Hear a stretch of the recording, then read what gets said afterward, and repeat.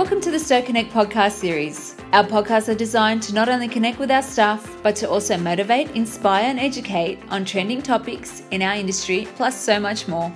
You'll discover about your fellow colleagues, we'll explore some industry relevant topics, and share useful tips on wellbeing, health and safety, as well as career and personal development. To hear our latest episode, go to stoweaustralia.com.au or head to our Facebook page to hear the latest podcast. We hope that you enjoy the next episode of the Stowe Connect podcast series.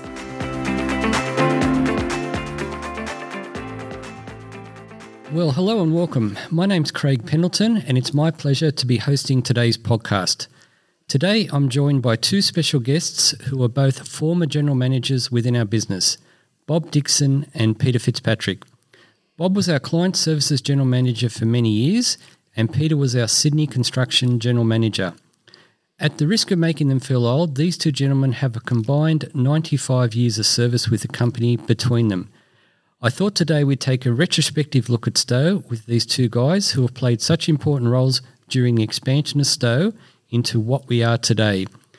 So welcome, gentlemen, and we might first start with you, Bob.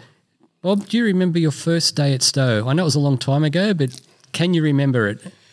Well, I can't remember what I did yesterday, but no, it is something that stands out in my mind. I think that I remember here I was, a 15-year-old guy from out west, a Westie, and I'd got a job in the Big Smoke. And, the thing that I used to do transport-wise was just have a push bike and go around. But I got this job in town and first day I had to get up early and get a bus down to the train station, then a train into Town Hall station, Sydney Town Hall, and then I had to walk down to Druitt Place, and there I was introduced to the workshop foreman, actually, Ken Barber. Because I was an apprentice electrical fitter mechanic, I started in the workshop. And in the workshop, I guess the first day I remember that it seemed as though they didn't have much for me to do, even though they had a lot to do, but they just wanted to get rid of me. So the foreman got me over to put it. There was holes or divots in the floor, and he said, "Here, there's some 16 gauge gal metal here. Cut it up and put it over these holes." So that's what I did. He just showed me what to do, and I cut it to the size, drilled holes in it, secured onto the ground, and then.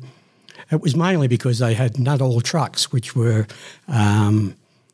palletisers or hand palletisers, and they were getting stuck. So that went on for the full day, actually. But I guess after that, I was given, because I was a first-year apprentice, I was given the crap jobs, I suppose, like everyone does, and normal cleaning motors and cleaning stators, cleaning bearings and just general things like that. But as I said, it got better as I went along. I got to rewind motors and overhaul and repair AC/DC motors of all types, repair welders, do welding, metal fabrication. There was a whole lot of things that I learnt.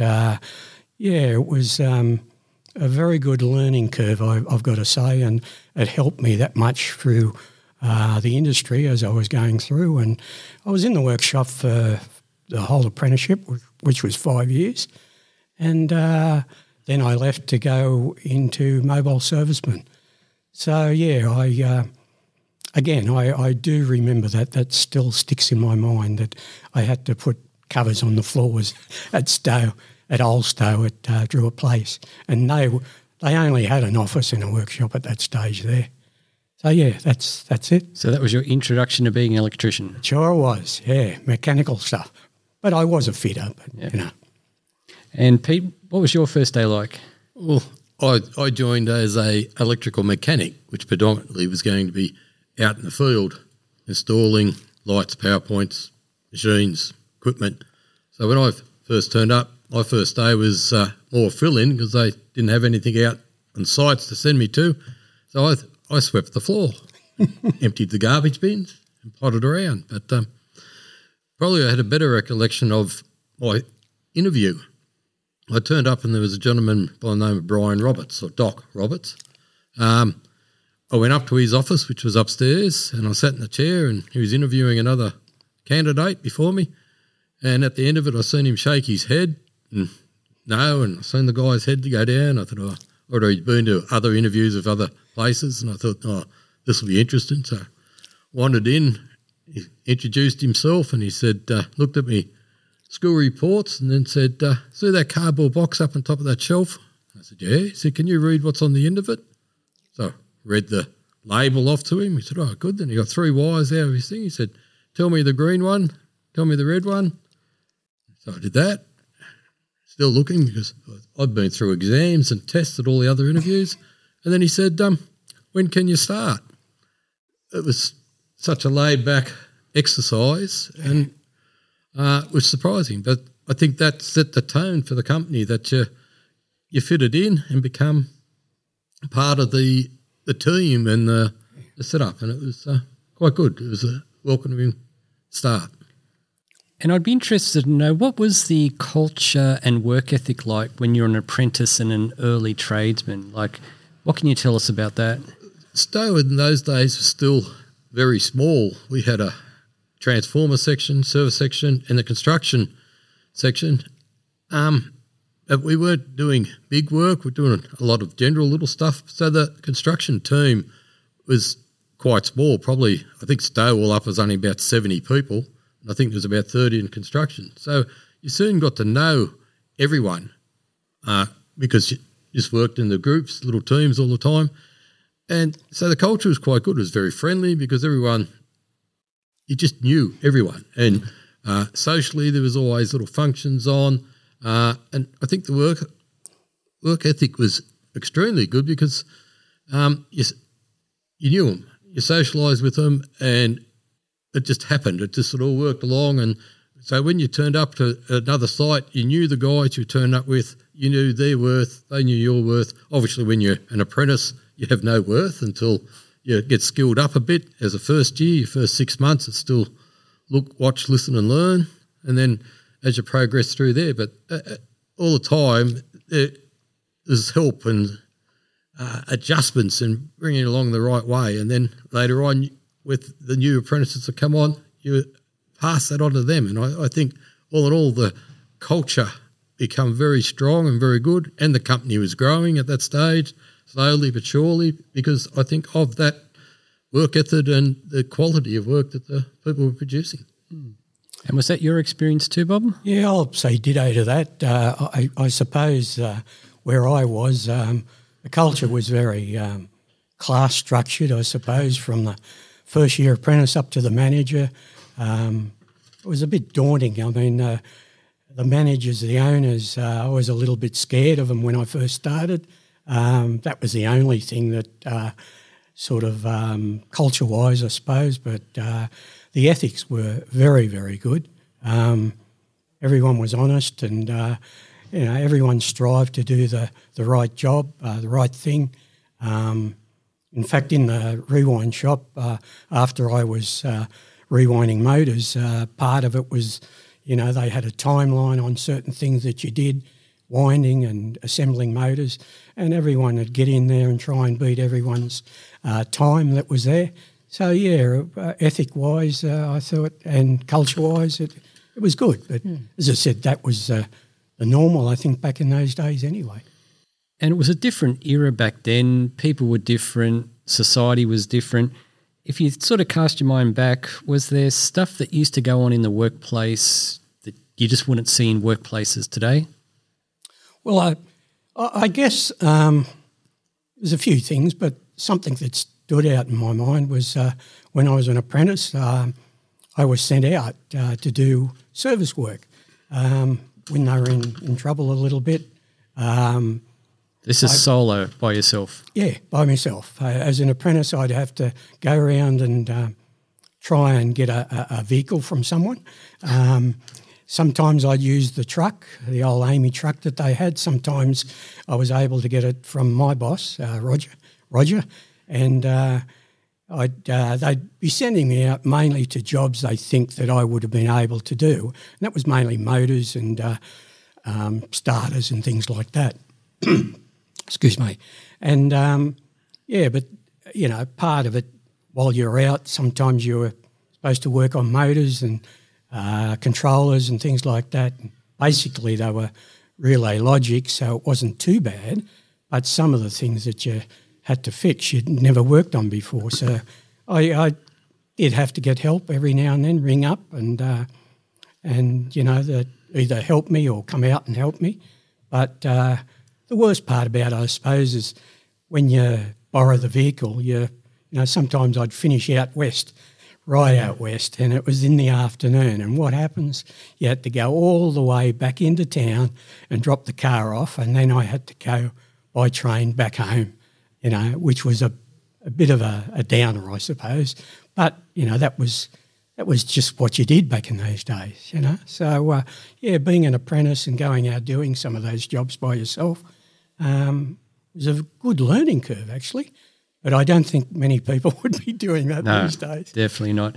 And Pete, any stories you can add to that? Yeah, look, back in the early days, back then, everything was more a manual labour situation. Electric drills were only just probably making an appearance. I think the company owned two, so you use an egg beater or a brace and bit. And hammer drills didn't exist. So to make holes, you use a hammer and chisel to make a hole in something, then you'd have a lump of wood that you cut a piece of wood off and shove in there. So it's just everything you did was manually. So all jobs took a lot longer than today, the way it's done. But again, it made your eye and look at things. And I suppose the biggest other bit is safety. It's been a massive change. When we first started off, you had bare earth wires. You worked live. You're always putting breakers on the switchboards and working in switchboards. So here you are pulling in your active neutral and a bare earth into a live switchboard, which aren't like the modern boards now, which are compact with the circuit breakers. They innumerably had lots of bare bar, sitting there, even the little fuse boards. There's bare bits everywhere in them. So I think that's been a massive change for the better for the people. But you had to be aware all the time if you were in that switchboard for what's going on. And, so a lot of changes from a really manual-based to potentially a lot more dangerous situation. Scaffolds didn't exist, lots of things. It was, Yeah. And if you look back on your career, Pete, was there like one project or one client that you're really proud of that you thought, yep, that was as good as it gets? I don't think there was any one. There was a few jobs. The 77 King Street, I was on that as an apprentice. That was built. Cedric Smithson was the general foreman on the job, so I was there for probably 2 years of my apprenticeship in the middle stages. Later on as a tradesman, I come back and did some bits and pieces. Again, the third time I come back as a foreman. And that's when computer centres first come in, and Westpac put their computer centre in that building. So we had to redo the whole place again, additional main switchboards, and I was in charge of that. And then another time I come back as the project manager with Rob Stowe on the site, where they totally gutted the building that I spent my early days building and revamped it up to the Apple building of today. So that one I've seen quite a few, but the beauty of Stowe, we seem to, because again, I'll go back to the work ethic and I think the quality of work, Stowe seemed to get a lot of interesting jobs as far as we did the aquatics centre. We did the first two big Burwood Computer Centre and the one out at Bondi. We're doing jobs that other people seem to shy away with. They did the office blocks and they did that, but if something awkward or difficult come up, client or customers had come to Stowe because they knew we could do the job. And I think along with that, the aquatic centre was a great job to be on. I did wheat silos out in the bush. Again, interesting, total different style of work. And so, there's lots of good memories and good jobs throughout the career. And I don't think a lot's changed. I think customers will still come to Stowe for the difficult jobs. We might be occasionally too dear for them for the run-of-the-mill job, but if it's a bit of risk and a bit of difficulty, we still see them to this day knocking on our door. I agree. Coming to us. And any standout projects or customers for you, Bob? Well, I guess the thing is with me being in the service department, you're mainly by yourself, not on big jobs like Peter and what have you, but there's a fair few jobs, I suppose, that stand out, but one that did stand out was I was called in one day from CIG operators and their motor, a 3,200 horsepower 11 kV motor had stopped, and they said, "Can you come out and have a look at it?" So I got in the car and went out, and by the time I got out there was a CIG chemical engineer there at the time, and we looked at the job, and what I did is ended up measuring the stator and found out it was down to earth. So we got the CIG fitters, actually. They came in and we jacked the stator away from the rotor. And by that time I could actually see what the problem was. You could see where it had actually blown, but luckily it hadn't blown too bad because the protection on this high voltage motor was very good.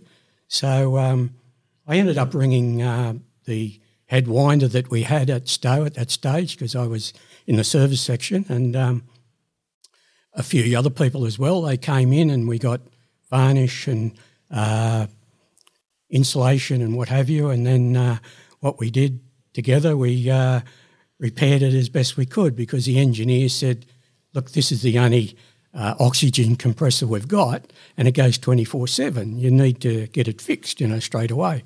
So anyway, we repaired it as best we could, cleaned it up.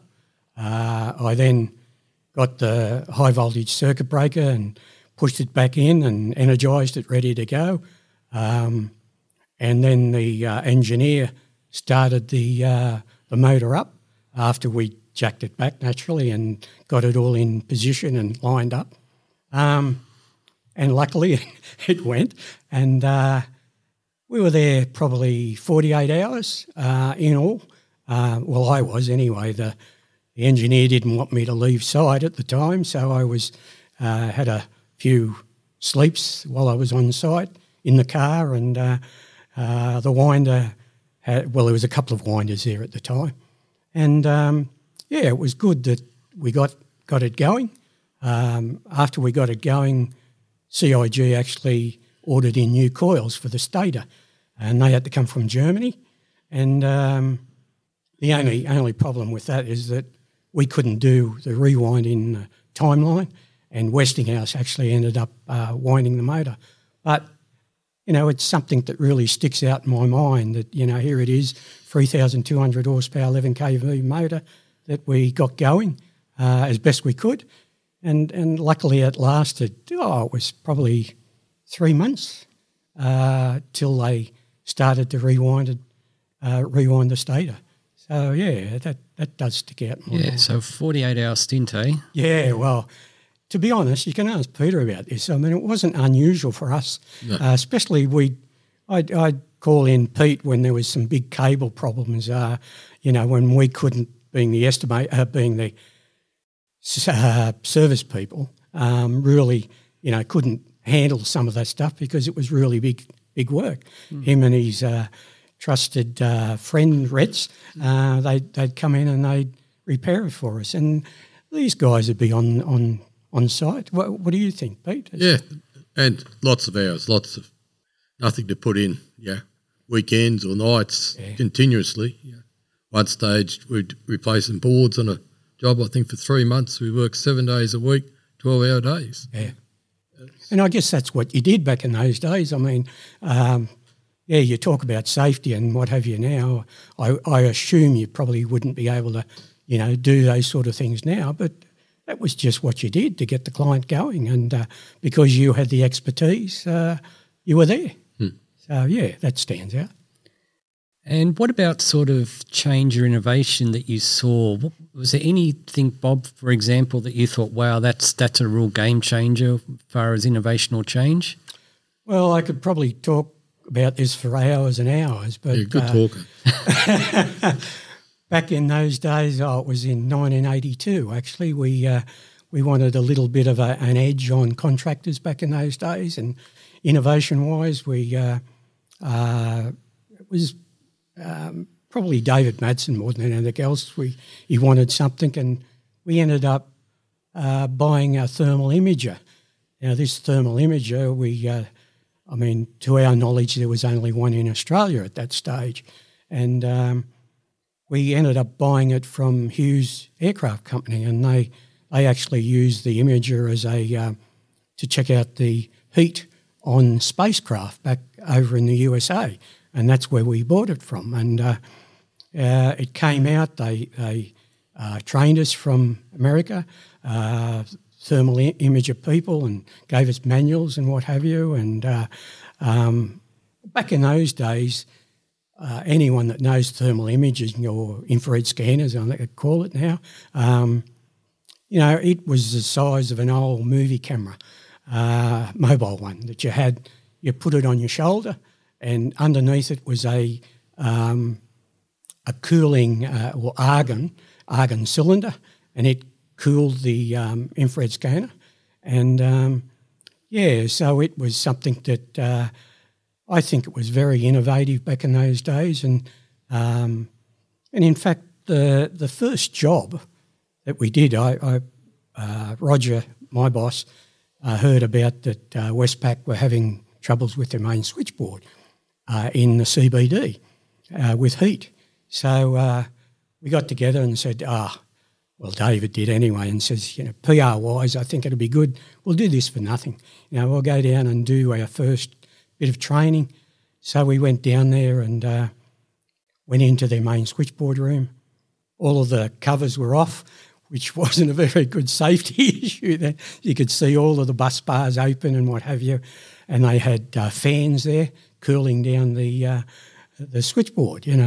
So anyway, I got it set up, and Roger and me were the ones that were there, and I scanned the incomers, and I couldn't believe the first image I seen. It was just like a radiator was in there. The cleat bolts, which are bolts that hold the insulation, and the bus bars that were there, the cleat bolts were red hot.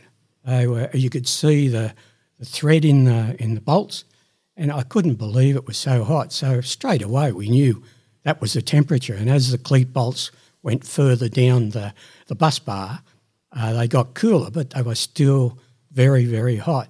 So we said to Westpac, who at that stage, they looked after that building themselves, their own Sparkies, We said, look, you need new cleat bolts. They had the wrong materials that they used for it, and we recommended high-grade stainless steel, and we measured it up very carefully while it was on, and we told them how many bolts and what size and what have you, and their guys were there. And we went away. And what happened after I think it was about a month, it took them to have a shutdown, and also they got the bolts. And we weren't there at the time. They replaced them, their own electricians. I guess they didn't want us to do it because they'd have to pay us. So they did that, and they rang us up. It was done on the weekend, rang us up on the Monday, and they could not believe the amount of heat that had been dissipated, I suppose. So we went back through that week and scanned it, and we couldn't believe the heat had just not completely gone, but nearly went. And I guess that was the first time that we, that we'd actually seen something and used the infrared or the thermal imager, and that started us to what we do now, I guess. There's thermal images everywhere, infrared scanners everywhere, and I think that helped Stowe to get into customers that we didn't normally get into. You'd have customers, but some that you'd say, well, we can do this infrared scanning for you. We'd come in and do it for them and said, by the way, we can do this, do that. And it really was an innovation that I personally think it was the best that Stowe have had. But, that's me. I'm biased. So it broke down a few doors. Yeah, without a doubt. It was good. And as I said, I trained up a lot of infrared guys who went to the other divisions as we got bigger, and it just went from there. So, yeah. And Pete, did you see any major innovations that stand out? I think it's along the same with what Bob was saying then with David. He was always very open to innovation and new stuff. And if you could take something along to him and show that it was going to improve our service or our outputs or whatever, didn't mind spending the dollar. So I think there's two sorts of things. We were one of the first guys of CAD, one of the first companies that employed engineers, a lot of that stuff which has assisted us to get work, do work correctly and better. And I think going back to the general guys in the workplace, I think one of the biggest bits and pieces was the battery drill when it first come in. Because that and the hammer drills and the battery drill, it really did the shift from so much manual labour disappeared with the ease of a battery drill, to the point that nearly everyone these days has a battery drill and doing the work, and there's the screws and attachments made for it. And even, you virtually don't see an extension lead now, where once, sites had none because no one had any electrical equipment. Yeah. But later on, the sites had stands everywhere and leads running everywhere, which had a lot of sites with dodgy ones and bits and pieces, to the point now that's eradicated that. So changes there. It's always through the industry. It's always improving and getting better. And I think Stowe has always been at the forefront for a lot of that on the workplace and in the office for innovation and skills upgrades and training. So, no, it's good. No, good point, Pete.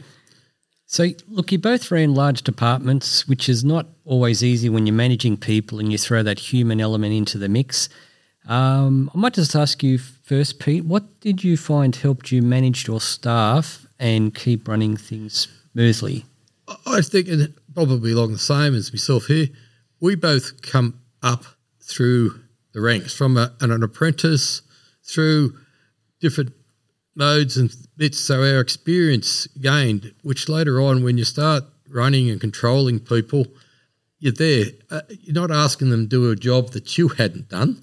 So you didn't have any kickback that you were some guy that's just come in from university or somewhere else along that same line. And again, as the company was growing, we were getting bigger crews, so you were dealing with more people. And I think just the grounding as you come through from a leading hand to a foreman to a supervisor, because on some of the sites you end up the full setup, your mum, your dad, the shoulder to cry on, at the same time you're managing and organising the people. And the guys come to realise that you're there to help them, to get it done, to get it sorted out, but you're also there. Everyone has a little problem. Sometimes they've got to talk out. And I think that all helps that comradeship or friendliness and respect, which is what people have got to have. If you're the guy in charge, you've got to have some respect for you, that you know what you're talking about, you can do what you're talking about. I won't say I was the greatest person at everything in the world in the game, but there was I also then knew people that were good at that item, and I can at least talk a bit about it and I'd get them to do it. And they were happy to be given that trust to go ahead and do things. So it's a two-way situation, and it's all good. And what's your thoughts on the matter, Bob? Well, mine's a little bit different. I had a bloody big whip. No, not really. I guess back in those days, it was common sense. If you're honest and sort of brought the people in, had communication. I guess the thing is that I like the idea of having a meeting, not just because you have a meeting. You have a meeting where people can openly say what they want to say and not be afraid of saying it. So, when I first started, it was very hard to manage my section, I suppose. David Madsen helped me when I first started, and then it got a little bit easier as we went on. There was more people in the section. They got more experienced. I ended up with it was about 6 managers, I suppose, and as long as you got honest people there with you, and you know that, Craig, because you were one of the better people there, and I must admit that it's not rocket science. It's common sense. I think you need to, sometimes you hear, this person's done that, whatever, and then you'd go and listen to someone, his boss or his supervisor or him himself, and you'd find out it'd be completely different than what you're hearing. So, I think common sense is one of the things that I think people need. And getting back to what I said before, you don't need a whip. You just need the common sense to be able to sit down and talk to people and work it out and use the right people to sort of correspond to and what have you. So, that's the way I see it. Oh, by the way, in all the times we were together, Peter and I don't think we ever had a fight, did we? No. That I remember. We might have had a few discussions about certain things. But and I probably say that with most of the early guys, the early managers. I can only ever remember one that I ever had, but that'll stay wherever. But as far as I'm concerned, that's the way it was back in those days. And as I said, it gets better as you go along with experienced people who know what they're doing. Mm-hmm. So, Peter, I checked with payroll, and apparently you were with us for 48 years and 7 months. Yep. So in all that time, can you think back on any of the light-hearted or funny moments that stick out? There's lots. And we've only got a certain period of time here. So there's lots and lots. I think when you're a lot on the tools, and even later on, I've had a lot of good days and nights with people and functions. And look, I remember a couple of little funny ones, but it's the safety side that comes in these days. I remember I was out at a Myers store when emergency lighting first come in, and I was crawling through the ceiling, running in the cables, and there's a group of other guys up 10-foot step ladders installing the lights. And I finished this run, I come back through, and there's a few holes in the ceiling that, the roofers were patching. And I come through, and I seen this pair of pliers go up and a hand and go back down and go up. And I thought, that's one of the guys putting up a light. So I got up above the hole a bit and then shot my hand through the hole and grabbed him and said, "Gotcha." And I actually got him because he fell off the ladder in fright. I'm hanging my arm right through the ceiling, hanging on to him so he didn't fall 10 foot until someone raced over and stood up the ladder. Then I couldn't get out of the roof for about the next 3 hours because he's waiting at the manhole to crucify to get me. square. Yeah. So there's lots of just little bits along that same way where you worked hard, you played hard. And there was always a bit of fun, misbehaviour going on. And Bob, you were with us 46 years, 4 months. Oh, I thought it was longer, but anyway. It felt longer. I think it was 5 months, but anyway. Yeah. And, funny things, I suppose. One of the things that stick out was back in those days you went to each division. There was 3 divisions, the transformer, the construction and service. And first day I went to the construction and I had to go out to Mortlake. And I went out there and doing some work, and it got close to lunchtime, and I was told a person there called Willow came up and gave me a bit of conduit, metal conduit, and he says, "Here, I want you to drill a hole on the end of this and then cut the other end and sharpen it for me." And I said, "Okay." So I did that and took it back to him, and then he got some building wire and we threaded the building wire through the end of the drill ends, and then we went down to shore where the water was, and he said, get in there and try and catch some fish for me.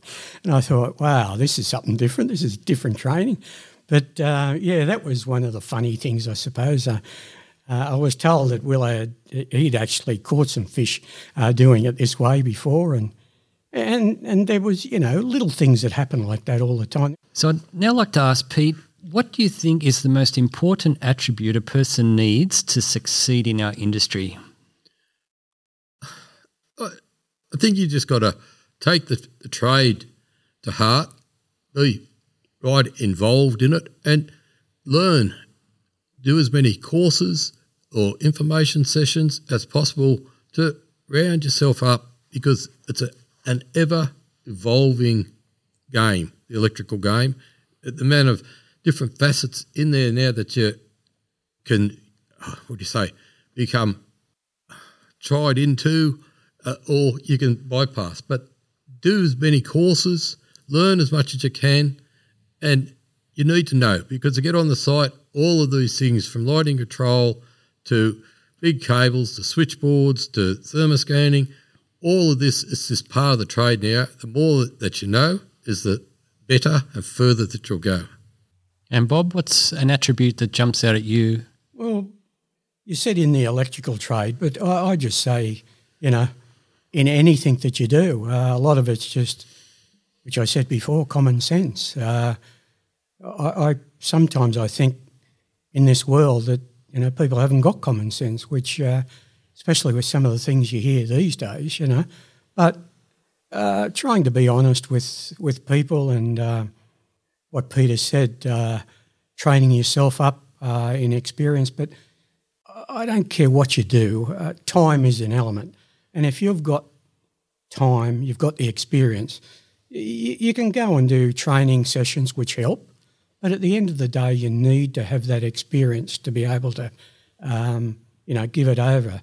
I suppose at the end of my management life, I found it much easier to be able to confront problems, and we had some problems that were there that had to be confronted.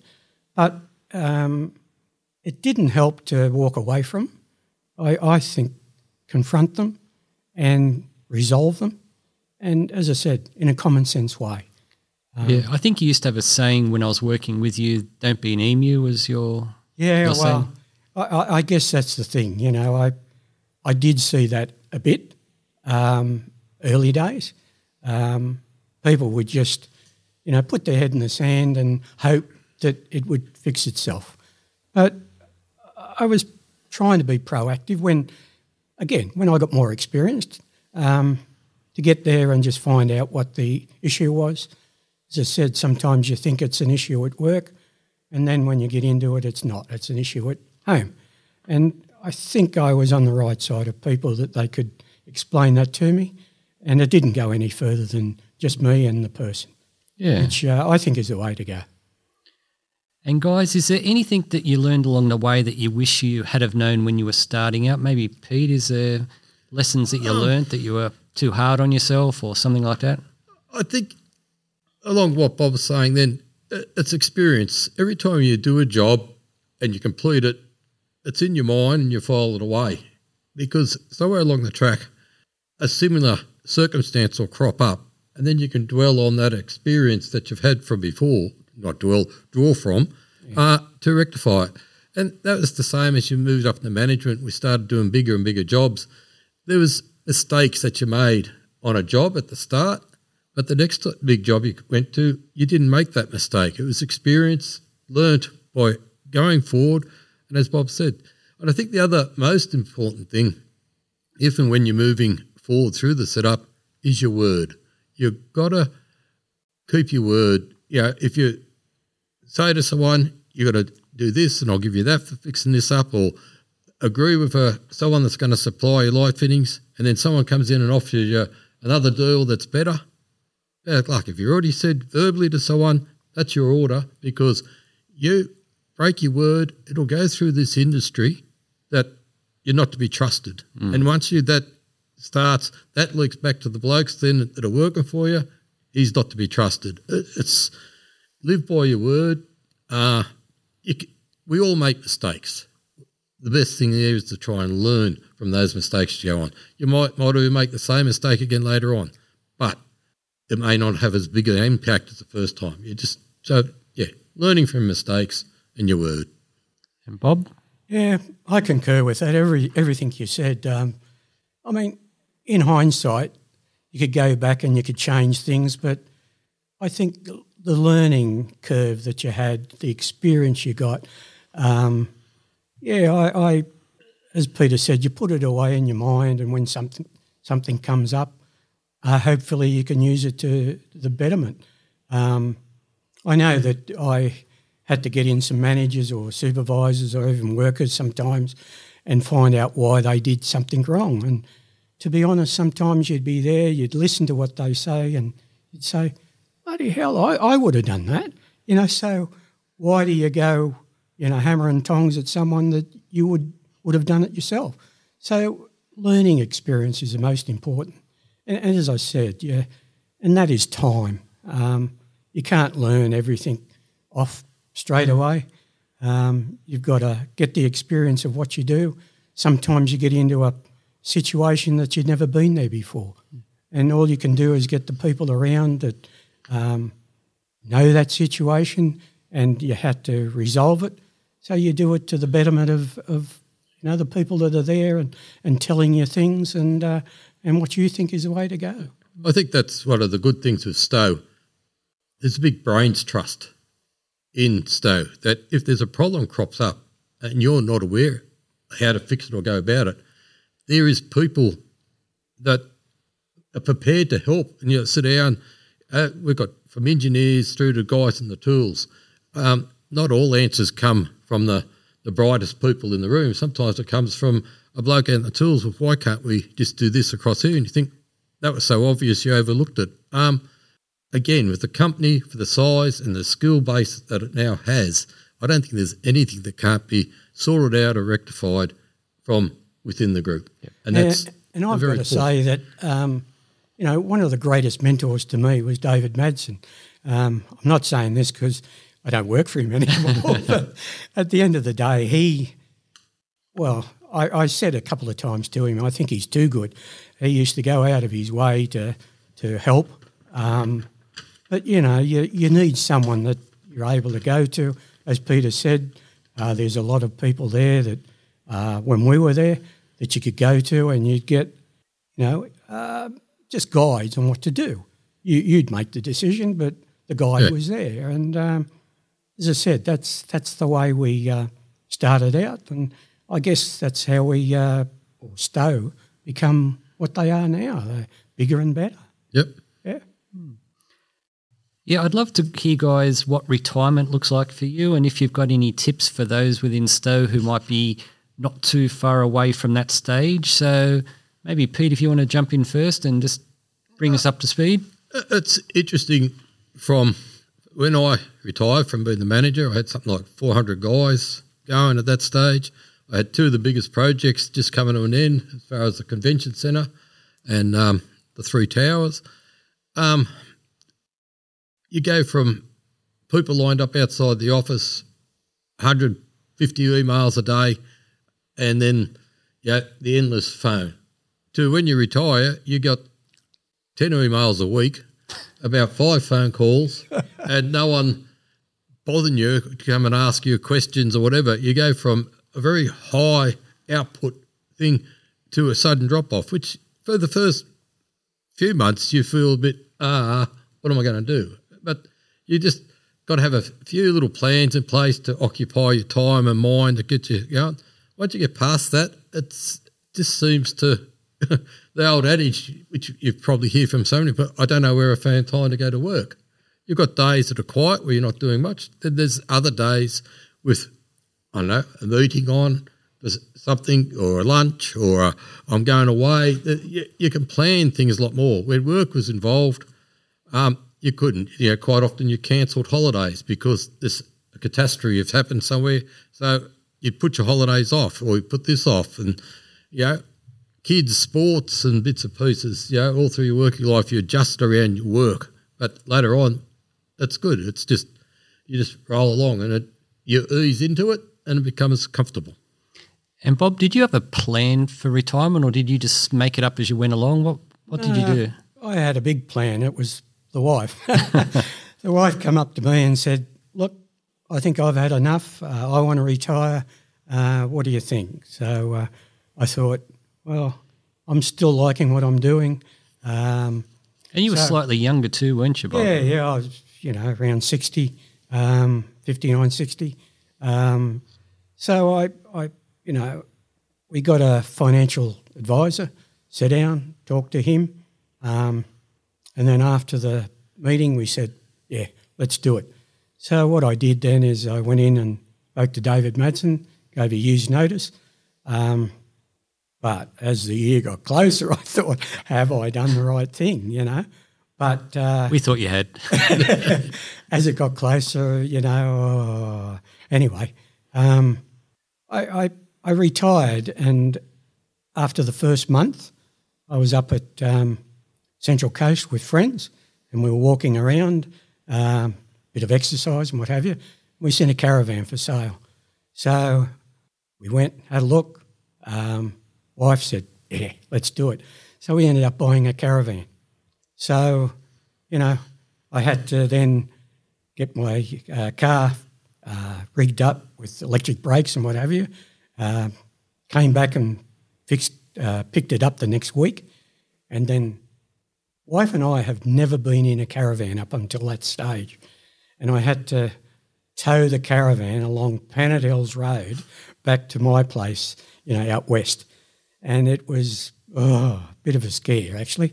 But anyway, we got it back, and within a month of being home, we're off around Australia for 6 months. And that was the best thing that I'd ever done. Since then I've had probably 3 more caravans. We haven't just done caravanning. We were lucky enough to be able to go overseas a few times, but the caravanning aspect was really good, and it helped us. Well, it helped me as far as retirement. I didn't have time to think about retirement, and that's what I think people have got to do. They've got to have something in the back of their mind to be able to do something. And I say when you do retire, think about what you're doing. Whether you're going on a tour overseas or going away caravanning.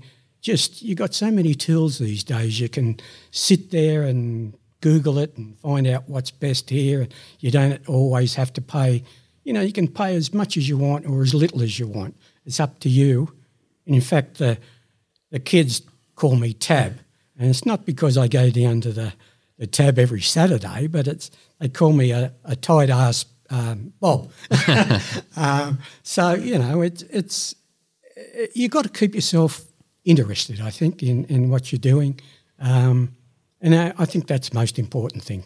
Retire and have something in the back of your mind on what you're going to do. I think a lot of people, one of the biggest fears as you're coming up to that decision is how much money do I need? I might live till I'm 70, I might live till I'm 90. How much? It's not as much as you think. As Bob says, it depends on your lifestyle. If you're living an extravagant lifestyle, you'll turn through it. But if you're living the standard way you've lived for years, it won't change much when you go on holidays, other than you don't have probably an income coming anymore. But with what you can set up with the financial people these days, I think a lot of people end up with a lot more, stay a lot longer at the work than they probably need to because they worry about how much they're going to spend or do. I must admit, you go caravanning.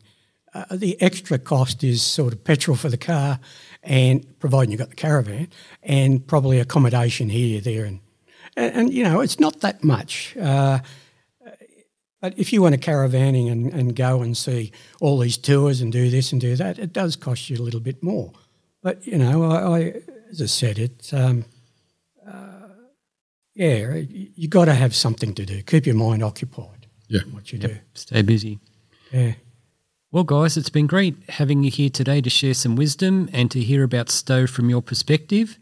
So thank you for your contribution you both made to Stowe over many years, and we trust retirement continues to be kind to you, gentlemen. So thank you. Thank you. Thank you.